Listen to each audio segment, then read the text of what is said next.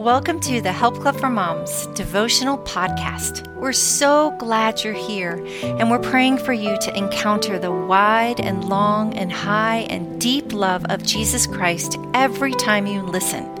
It's going to be a great day. Day 2 of Love Your Husband Challenge, read by Oluse Ashiru. Philippians 4:8. Finally, brothers and sisters, whatever is true, whatever is noble, whatever is right, whatever is pure, whatever is lovely, whatever is admirable, if anything is excellent or praiseworthy, think about such things. Do you struggle with negative thoughts towards your husband? Do you ever feel hopeless in your marriage? This is not God's intention for you as a wife. He wants you to think pure, admirable, true thoughts. As you think about your marriage, so it becomes.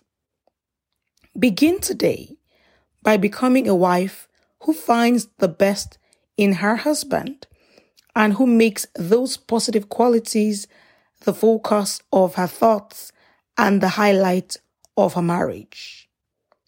Faith-filled idea. Make a list of attributes you appreciate about your husband. Even if the list is short for now, I promise it will grow. Every time you think something negative about your husband or marriage, immediately replace that negative thought by thinking on the things you admire about your man. It is amazing how over time this practice will change your perception of your husband and your marriage. It feels good to notice the good. Let's pray together. Prayer. Lord, help me love my husband more today than ever before.